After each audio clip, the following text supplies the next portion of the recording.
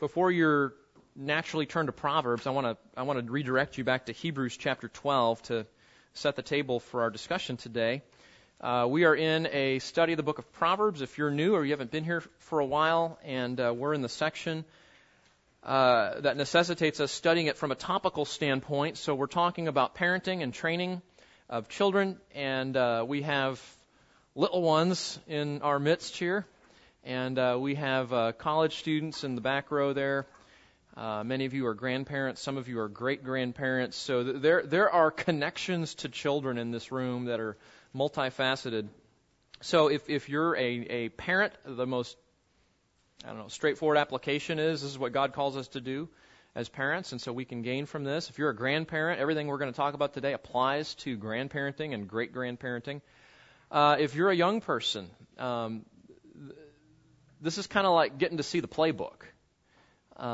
This is not just what God calls parents to do. It really is more a paradigm for what God's will for your life looks like. So if you're a high school student, a college student, what we're going to talk about today is God's will for your life, as is mandated to your parents to be helping you to discover those things. But Hebrews chapter 12 is really important that we see this. Let's just start at the beginning here, chapter 12, verse 1. The writer to Hebrews is getting ready to close his letter. He's in the sort of the latter half of his instruction here to these Jewish believers. Actually a mixed audience, some genuine Christians, some who just had professed faith but were not really Christians. And listen to what he says, chapter 12, verse 1. Therefore, since we have so great a cloud of witnesses surrounding us, and that verse, of course, looks backward to chapter 11, where he talks about all of these examples of Old Testament believers and their encouragement to us to walk in faith. So we have that legacy of people who came ahead of us. He says, in light of that, he says, let us also lay aside every encumbrance and the sin which so easily entangles us, and let us run with endurance the race that is set before us, fixing our eyes on Jesus, the author and perfecter of faith, who for the joy set before him endured the cross, despising the shame, and has sat down at the right hand of the throne of God. There's God's will for your life in a nutshell. If you want it in a couple of verses, what is God looking for? To lay aside everything that hinders us in our walk with God, getting rid of sin and things that entangle us, things that tempt us, he says. And here's the goal, to run with endurance the race that is set before us. That's the Christian life. That's being faithful in your walk with God, whether you are a young person, whether you are an old person, with whatever responsibilities God has given you. How do you run the race with endurance? Well, he tells us, he says, you fix your eyes on Jesus. You walk with him. You trust him each day. And you remember that it was for the joy that was set before him that he endured the cross. Verse 3, for consider him who has endured such hostility by sinners against himself, so that you will not grow weary and lose heart. So on those days that walking with God is hard because of the difficulties of life, we look again to our Savior, the text tells us, who endured through much suffering. And as we think about Christ and what he endured and the fact that he's with us, we say, hey, there's hope for my situation. Because what I'm enduring is not nearly as intense as what Christ endured. And if he is at my right hand and he's going to walk with me through this, I'm going to be okay. Now, in light of that, he shifts and he says this, you have not resisted to the point of shedding blood in your striving against sin, which Jesus did, and you have forgotten the exhortation which is addressed to you as fathers. Now watch him transition from the Christian life as walking with Christ, keep your eyes on him, remove every encumbrance, endure in the race, even if things get hard, keep your eyes on him, walk with him. Now watch how this works. And don't forget this exhortation. Verse 5, my son, do not regard lightly the discipline of the Lord, nor faint when you are reproved by him. For those whom the Lord loves, he disciplines, and he scourges every son whom he receives. Now that should sound very familiar to you. Why is that familiar?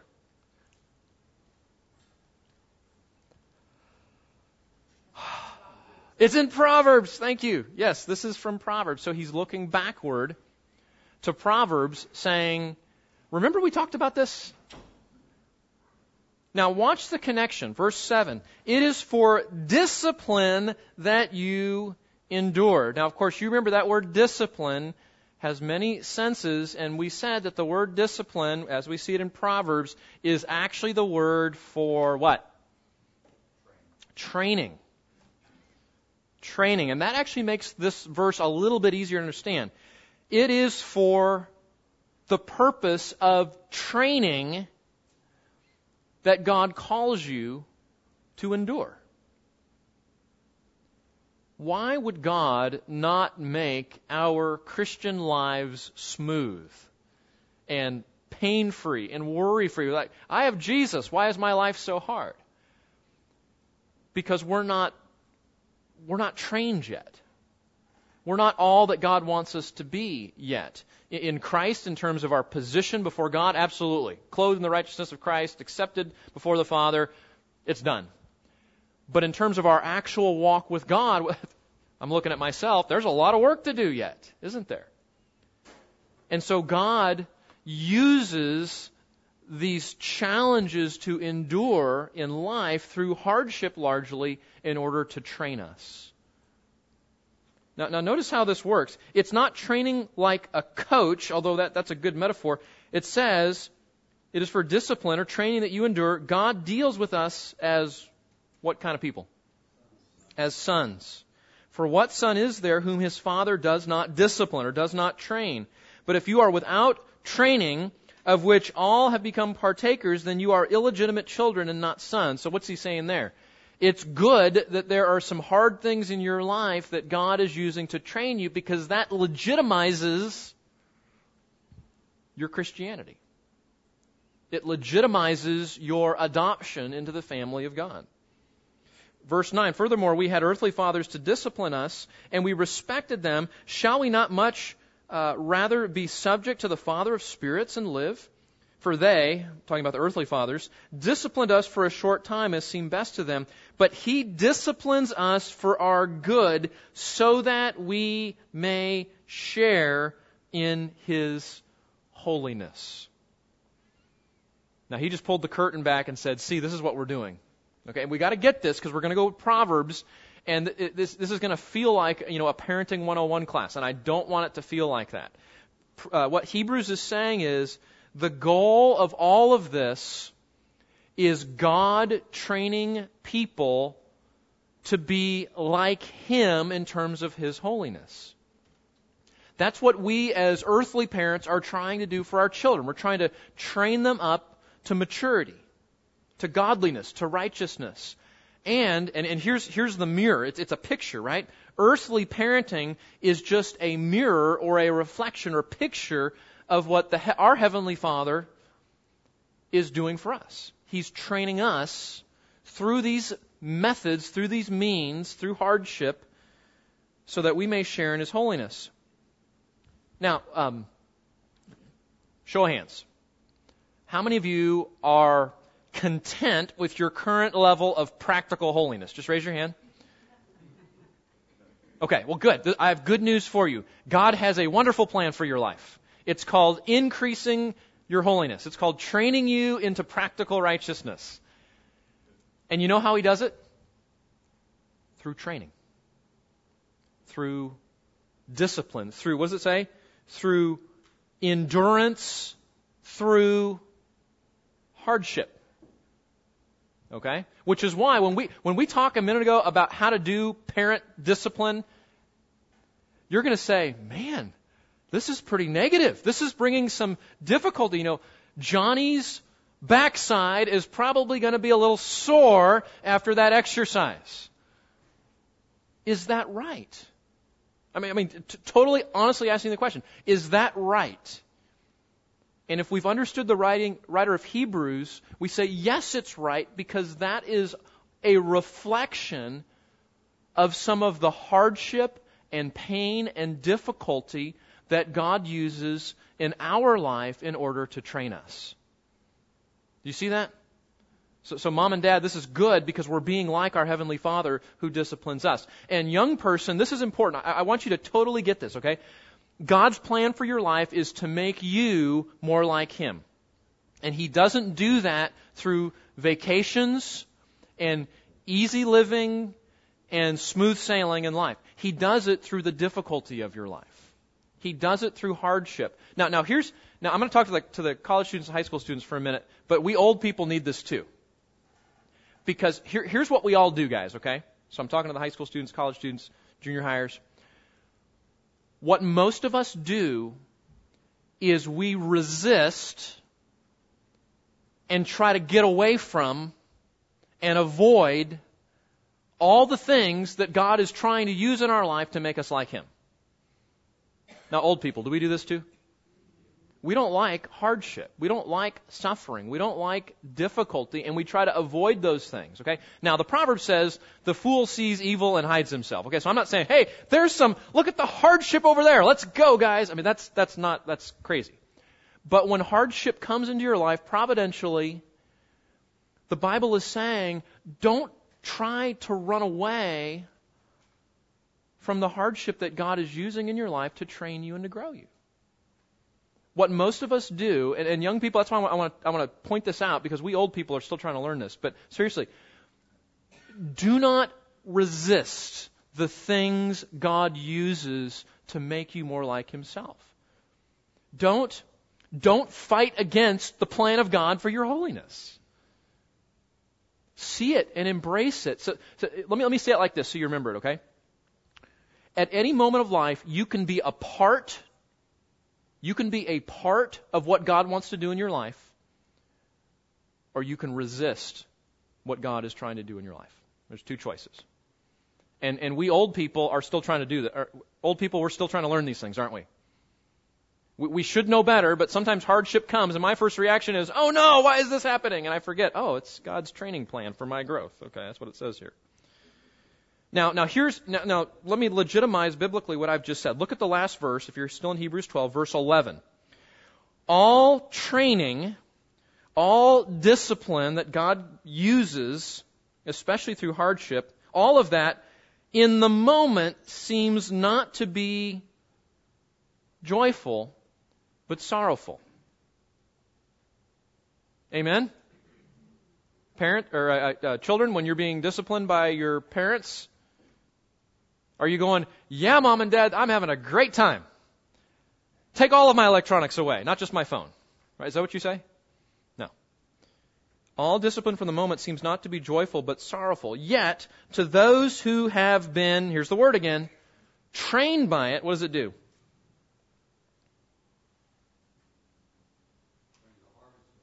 It does.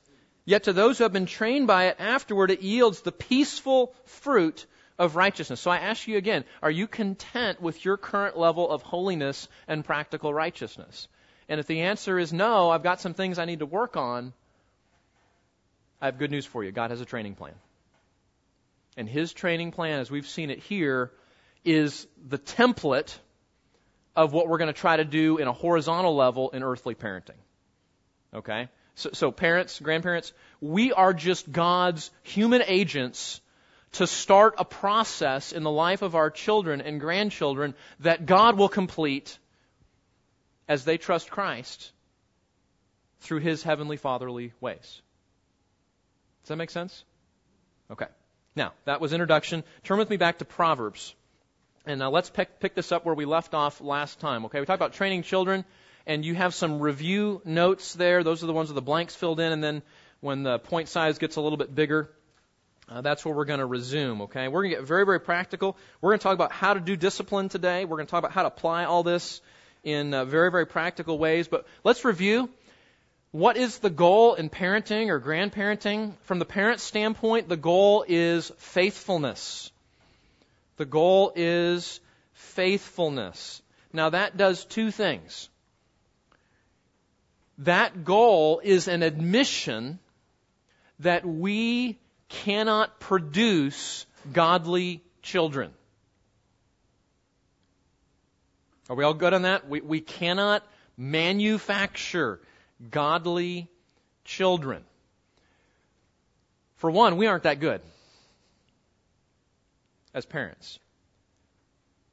But secondly, and most importantly, we cannot give our children the one thing that they need the most, which is reconciliation with their Creator. We can't do that. We can't give it to them for Christmas. We can't produce it through a good parenting method. That's only something that Jesus can provide for them. Now, the good news is Jesus provides that for them as His wonderful gift of His grace, right? It's free. But we can't make them trust Christ, can we? We can't make them buy into what the Bible says is true to reality. We can't do that. So what is our goal? If we can't do what we all want, what is our goal? Our goal is to be faithful to do what God tells us to do as parents that are the means that God usually uses to bring children to faith in Jesus. So the goal is faithfulness. At the end of time, when we stand before Christ at the judgment seat of believers, the question will not be, did all your children trust Jesus? The question will be, were you faithful? So we need to remember that. And there are a lot of parents walking around with a lot of guilt today because they think, you know what? My child is not walking with Jesus today, and they feel like a failure as a parent. And according to the Bible, that's not necessarily true. Our success or failure as parents depend on our grace-enabled faithfulness in training our children, not the ultimate product of how they turn out. And is that just hard, parents, mom and dad? Is that just really hard to admit? Very difficult to admit. Now, from the child's standpoint, what are we actually looking for? Faithfulness is the parent's role, and what we're praying God will do as we are faithful is that the child will learn and walk in the fear of the Lord, to love Him and trust Him with a whole heart, and following His word in obedience. Okay, so if you're a young person, actually, this is like everybody. That's the goal, to walk with your God, to love Him with whole heart, to trust Him completely, to walk in His ways. Now, there's 3 types of discipleship, if I can say it like that.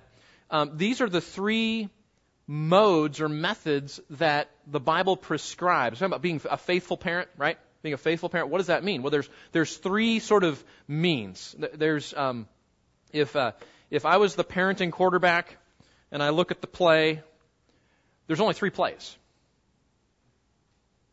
and it's exemplary discipleship, formative discipleship, and corrective discipleship. Those are the 3 plays. So it's a 3-play offensive plan in parenting, if you want to think about it like that. Exemplary parenting or exemplary discipleship simply means that as a parent, I am seeking to be an example to my kids. That's Deuteronomy 6:6. I am seeking to have the words of God on my heart first in my own walk, in my own life. Formative discipleship has 2 forms. And this is the intentional instruction part of what we're trying to do as parents. In the everyday moments of life, that's Deuteronomy 6:7, that you talk about the things of God when you sit down, when you rise up, and when you go out, when you come in. It's basically connecting your child's life to the Bible through every connection you know how to make. It's teaching your children a biblical worldview. Here's how I think about this as a parent. There's all this stuff out there called life. And in our fallenness, in our sin, we interpret that stuff going on in the wrong way. I think, oh, look at that. If I just had that will make me happy. But it's an illusion, isn't it? So this first part of parenting says, I have to help my child to view the world through a biblical lens, which means it's like the parenting construction set. As my kid grows, I'm building a set of interpretive glasses that I want that child to start looking at life through.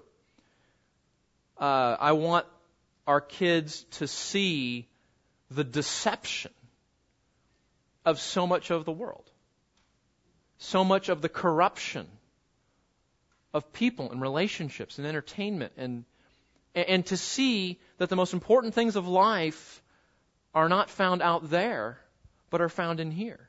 in the wisdom of God's Word. The second way that I do this formative discipleship is through regular, formal, intentional teaching. And you could call it family worship, you can call it Bible study time, you can call it Bible story time, you can call it morning devotions, whatever you want to call it. There needs to be a formative time that we are intentionally teaching Scripture to our children. I know what you're thinking. Isn't that the church's job?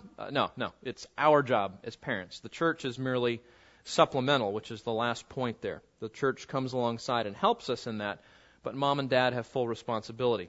Now, the third way we do discipleship is what we're calling corrective discipleship, and this is where we pick it up from the notes. And this is what we really want to hone in on and talk about today. Corrective discipleship is that disciplinary aspect of parenting. And this is a little bit of a review, but we're going to go through it one by one as we get into the procedure here. Discipline is corrective and restorative, just not punitive. Now, how do we know that? Because we just read Hebrews, and that's exactly what Hebrews said. Hebrews does not say, when you step out of line with God, lightning bolt from heaven, and He's going to show you who's boss. That's not what it says. It says, whom the Lord loves, He trains. He disciplines, He corrects. Well, why would He do that? Well, you did the crime, you do the time. God's boss. No, that's not. It says He disciplines us so that we might share in His holiness. All discipline in the moment seems not to be joyful but sorrowful, and yet those who have been trained by it, afterward it yields the peaceful fruit of righteousness. So here it is applied in human parenting. Discipline is not just corrective and restorative, or it's corrective and restorative, not just punitive. It's designed to train. So mom and dad, remember that. Grandparents, remember that when we're intervening, we're not just saying you broke the rule and here's the consequence. It's you broke the rule, here's the consequence. How am I trying to get that child to Jesus? How am I trying to use this to get them to a place where they are seeing their need for a Savior and they want to honor Him? Secondly, the goal of discipline is to bring the child back into the circle of blessing. Do you remember that from last time? And I'll just give you a warning. David Gibson and I have ganged up on everybody today. We're both talking about parenting today. Not intentionally, but that's what he'll be doing in the Sunday message. And it's interesting because we're looking at a lot of the same texts. And David's going to talk about Ephesians 6. So I won't do a whole lot on this, but Ephesians chapter 6, verses 1 to 3 says that when children obey and honor, it goes well, and they enjoy long life. Remember that? And so what happens when children don't honor and don't obey? Well, they sort of step outside of this boundary. The boundary of it goes well and long life. Child's out here, he's dishonoring his parents, he's disobeying his parents, and corrective discipleship is a rescue operation. He's outside the buoys of God's blessing, and we want to get him back inside to where he will enjoy the blessings of God as he honors and obeys. So corrective discipleship, or we might just call it discipline in the home, is designed to move the child from being in a place of spiritual danger outside of the blessing of God to get him back to a place where he's honoring and obeying, and thus God says it will go well with him. That's if you've read Shepherding a Child's Heart, that's where I first learned how to think about that verse in that way. Great book on parenting if you haven't read it. Number 3, discipline should target the heart, not just deal with behavior. Why do children do and say the things that they do?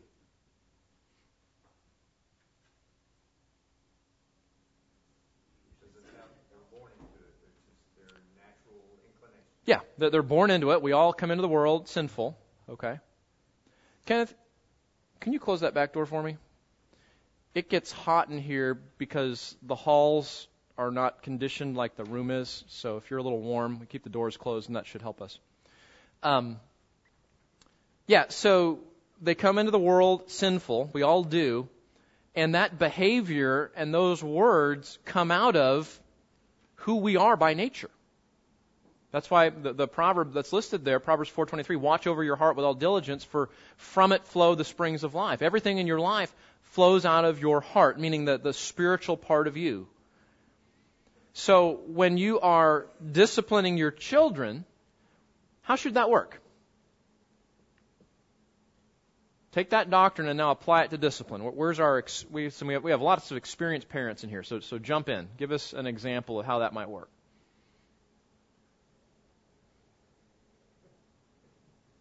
Don't everybody jump out at once here. Knowing that a child's behavior flows out of his heart, how do we take that and apply that to discipline, to training? How do we utilize that when we're training our kids? Focus on the heart, not behavior? Yeah, Nick? One of the things that's easy to do that I learned that worked really well with Caleb is to not show anger. Okay. To let him see how broken my heart was over what he was doing, and use more corrective than any kind of punitive thing that I could have ever done. Okay, that's good. Because he knew that I loved him and I cared. I wasn't just mad at him and trying to punish him. Okay. Yeah, I think that's a good thought, that our children need to see that their sin hurts other people, not just themselves, especially mom and dad. And to be, rather than mom and dad being angry about it, to let mom and dad communicate that, hey, this was hurtful or sad to me in some way. Yeah, it's you're demonstrating what it does to your heart. So that's, yeah. Angry at one person's angry at another, nothing gets learned. Right. That's good. That's good. Yeah. Well, let me ask a question. Let me ask the question a different way. Do you want well-behaved children? Or do you want children whose hearts are being transformed to walk with God?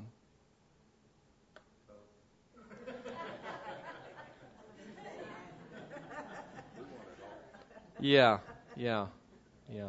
Well, and I appreciate that, because if you target the first, you might get it, but the second is what really matters, right? If you target the second, you'll get both.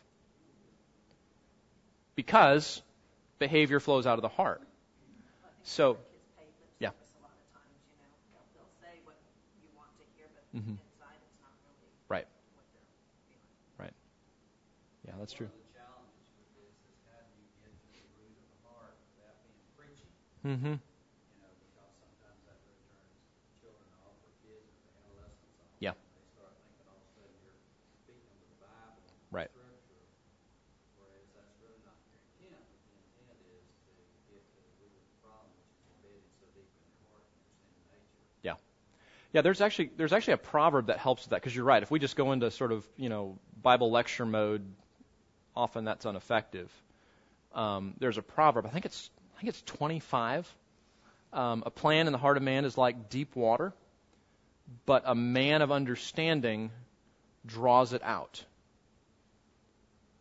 And that's what Joe is getting at, is you got this deeply embedded heart issue, and you're trying to draw it out without using means that are going to be unhelpful or turn up. I think one of the ways, and actually the Proverbs models how to do that, I think, really well. We can learn a lot from Proverbs.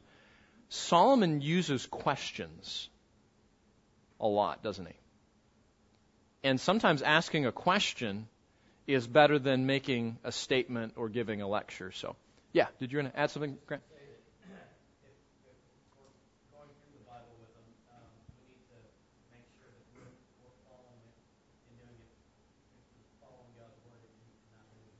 That's right. Yeah, absolutely. That's true. That doesn't mean we're going to be perfect, but at least we can acknowledge it and say we're not perfect. Right. Walk with them and Yeah, that's very, very wise, because they're not going to take anything we say seriously if they see this gross hypocrisy. Yeah, that goes back to discipleship number 1. Exemplary discipleship is just being a good example in front of them. So, yeah, so I think those are some ways that we do that, but we want to get to the heart, not just deal with the behavior. And this, I remember someone hearing this for the first time, and it's like, if if one child has a metal Tonka truck in their hand and is beating their younger sibling over the head with it, that's not the, as blood is, you're going, oh, let's deal with the heart, right? Well, we're not just going to deal with the behavior, we're going to deal with no, you do deal with the behavior right then. I mean, you definitely take the truck, stop the beating, right? And then, get to the heart. So we're not saying you don't ever deal with behavior. Don't want to be misunderstood in that way, but yes, we got to deal with the heart as well. The manner and means must be biblical. I appreciate what Nick said about anger, because there's this one verse in the Bible, Ephesians 6:4. There's a parallel in Colossians, but it's really the only verse in the whole Bible about parenting. And it tells parents, there's one thing you should do and there's one thing you shouldn't do. And the one thing that God tells parents that they shouldn't do is be angry, in the sense of provoking anger toward their children. Actually, it doesn't say don't be angry. It says don't provoke your children to anger, which we often do through our own anger. And then, of course, our attitude and our heart of us, parents, must be right before God. So, and then there are these warnings that we see that God uses. We looked at some of those last time. Notice, first of all, look at all of the ways that God demonstrates how correction should happen. Let's just look at a few of these. We sort of waved our hands at these last time. I want to make sure that we've not forgotten them as we move into this. God does not have He does not have one tool in His corrective training toolbox. And sometimes as parents, we only have, or at least we only use one tool in our parenting toolbox. And God demonstrates that we need to have a diversity of tools in our parenting. We've seen some of these already in Proverbs. Verbal correction, how to think, not just how to behave. But correction starts verbally. Logical consequences. The prodigal son, Luke chapter 15. Did the father run after him and sort of helicopter parent him? There he is running off, and there's dad running behind him. You shouldn't do that. No, you shouldn't. No, he let him go. Probably one of the hardest things a parent has ever had to do is a parent lets their child go, walking in their waywardness, trusting that God uses negative consequences of sinful behavior to lead people to Himself. And that's what happens in the prodigal son story. He's sitting in the pigsty. He's starving to death. He's blown all of his money. He's looking at the pigs that are eating these little pods, which are nasty. And the Bible says he's longing to eat some of the pig food. And then the words that every parent prays, then he came to his senses. And he thought about his father. And he said, I will go to my father. And in the turning of his behavior, he's demonstrating what theological doctrine? What's the theological word for spiritually turning? Repentance. Yeah, repentance. Fruit of sin. Proverbs 5:22 talks about being. Actually, the word is actually entangled in your sin. It's for example, if let's say somebody commits adultery in a marriage, or let's say they go and they spend a whole bunch of money without their spouse knowing about it, and one of the fruits of sin, one of the sort of logical consequences in this realm is a loss of trust and a need to rebuild it. And I think that's a sort of a mark, not a good mark, on this generation of parenting is that, we want to put Teflon around our kids, duct tape them up and send them out into the world so that they never experience any negative consequences, any harsh situations, any difficulty. And that really is hurting your children for life. It really is. And Mr. Slaughter has a good example, being Mrs. Slaughter, who was a high school teacher for many years, getting to see that at the student level. How else does God correct? Well, He gives additional work. That's what He did to Adam. There was additional consequences through work. Let me show you this one. Turn with me to Deuteronomy 28. This is one of the texts we didn't get to look at last time. Now, we're going to use this in terms of an analogy, okay? What I mean is, this is written by God to the nation of Israel, not directly to us. Okay, I want to be clear about that. But we also can learn from it. A lot of the Bible is not written to you, but it is written for you. It's not written to you directly, but it's written for your benefit. You can learn something or glean something. So this is God's instructions to the Israelites if they would to keep His law. Okay, so chapter 28, verse 1 of Deuteronomy. Are you there? Deuteronomy, right? They're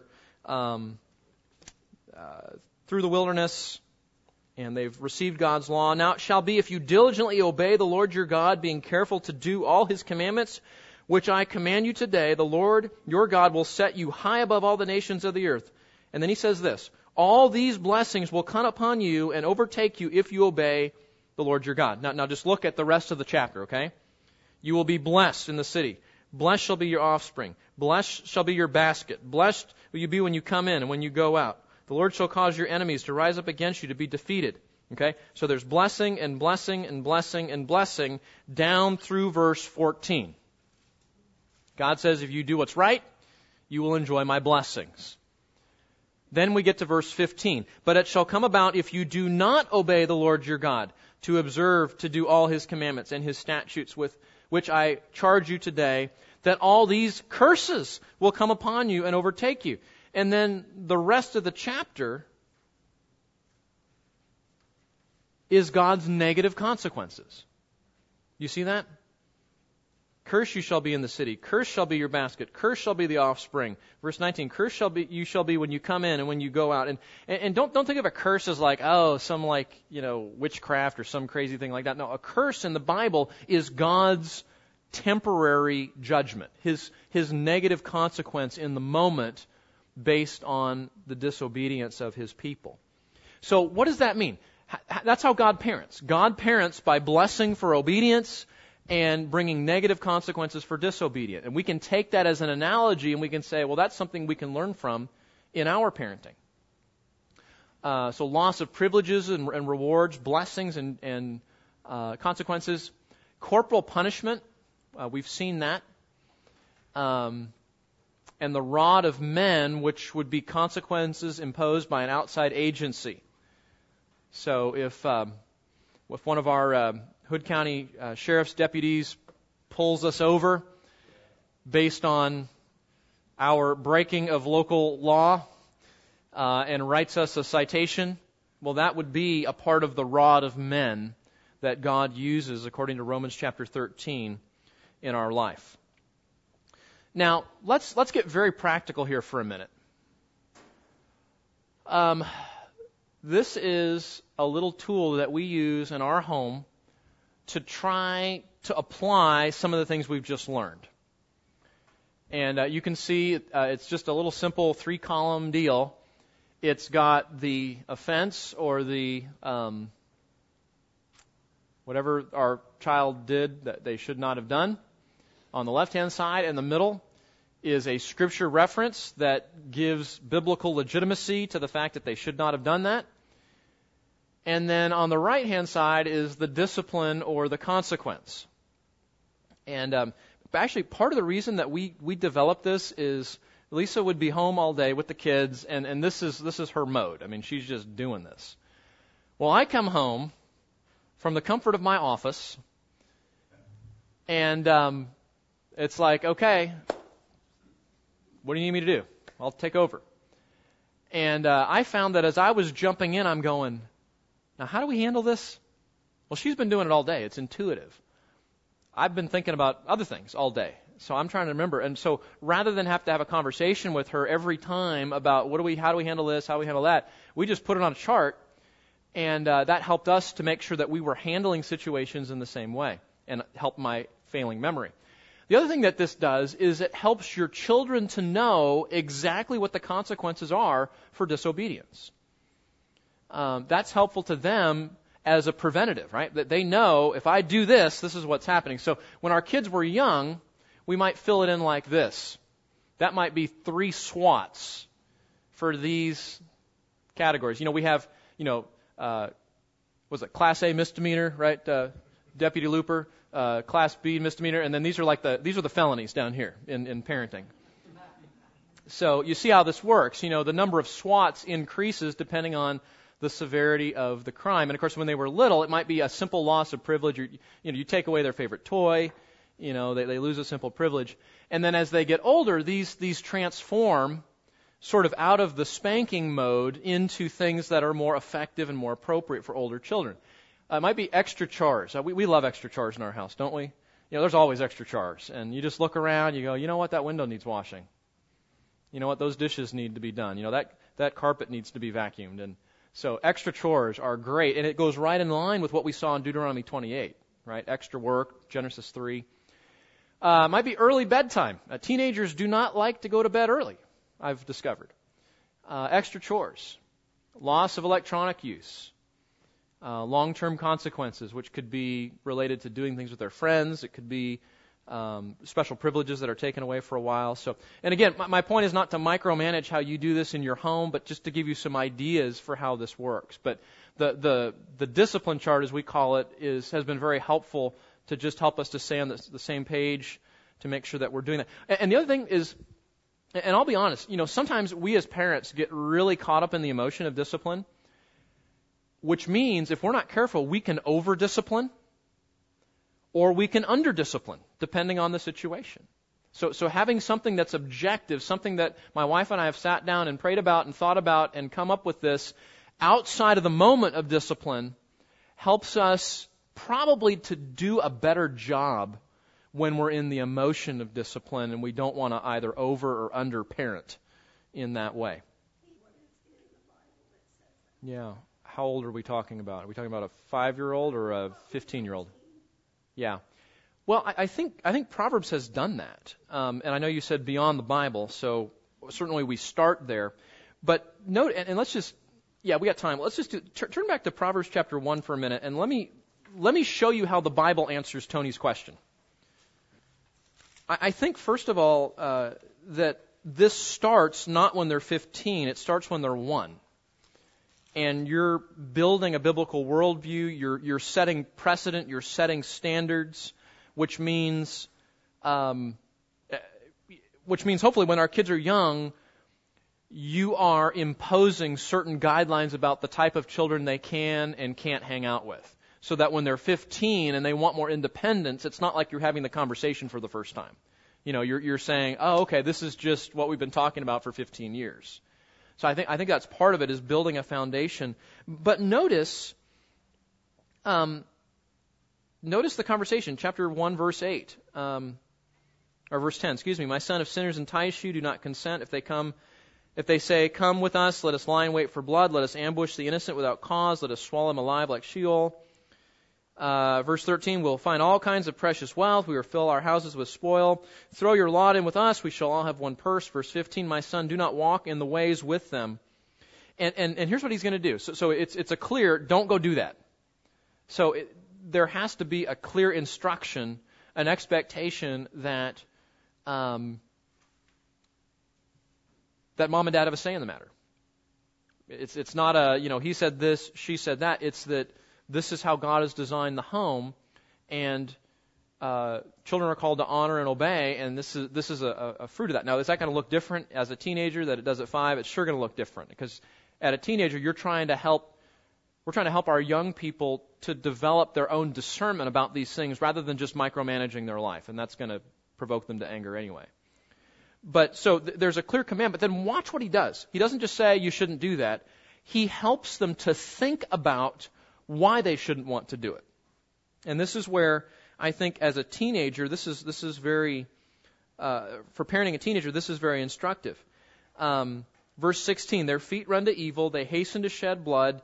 It's useless to spread the baited net in the sight of any bird. And remember what he said, even a dumb bird knows better than to not do this. You see that bird over there? Yeah. You see that bird trap right there? Yeah. You think he's just going to walk into that? Well, maybe if it's really deceitful and really hidden, he might. But he's not going to go, oh, that's going to end my life. He's not going to do that.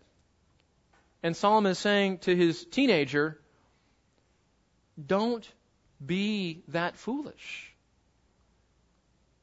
Notice how he mentions the consequences.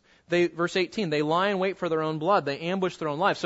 So he's going back and he's doing some of this, isn't he? He's saying, look, if you do this, think about what's going to happen. Think about the logical consequences. Think about what's actually going to happen. Think about, governmentally what will happen.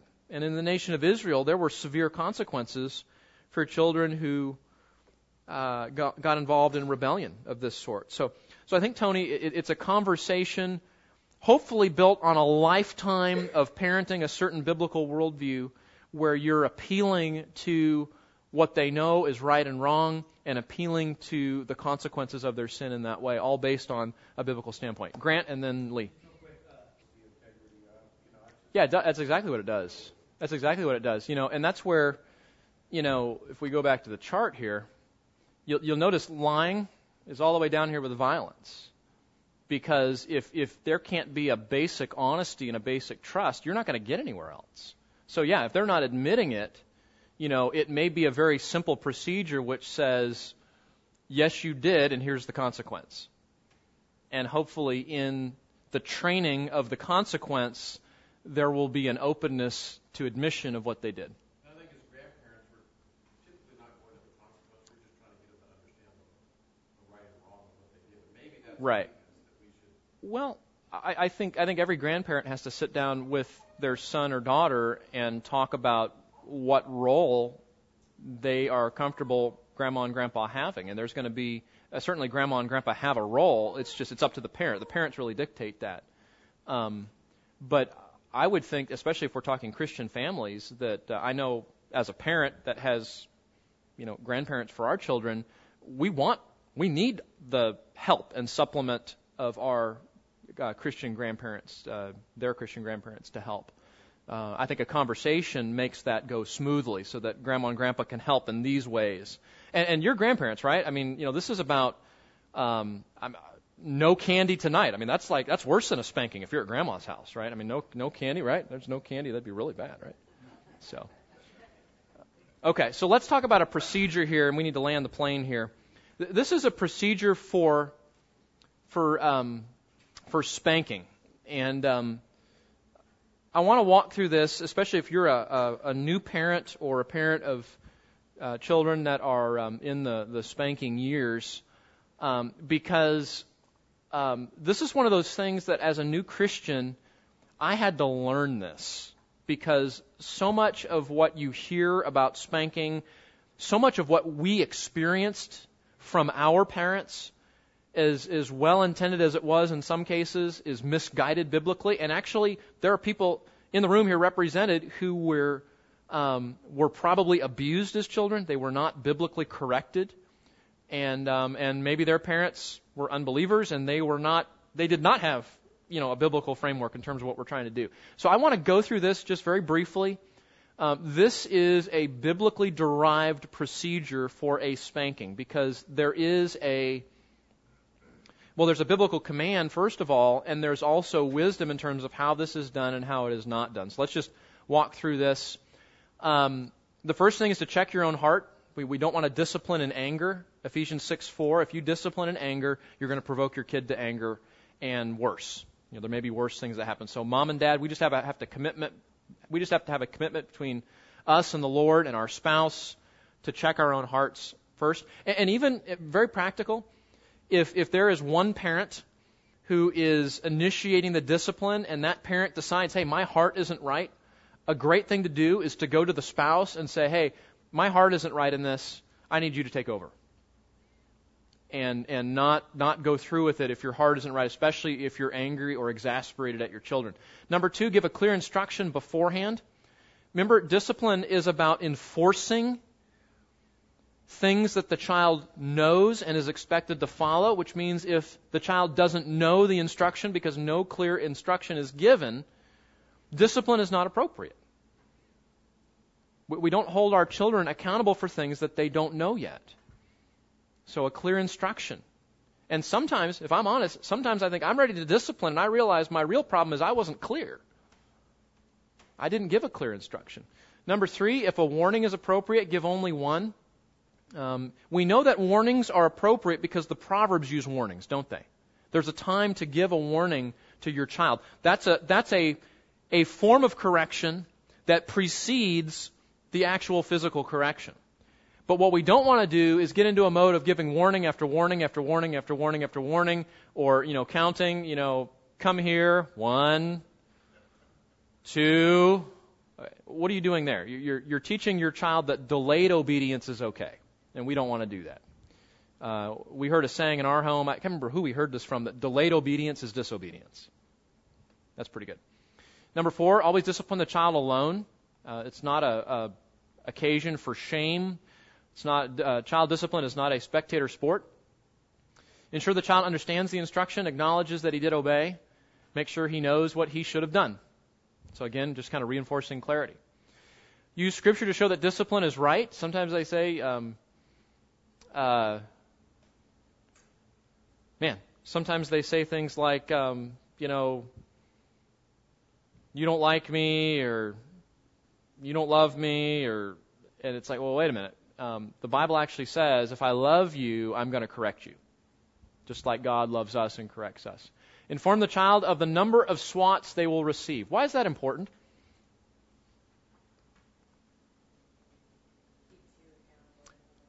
It keeps you accountable.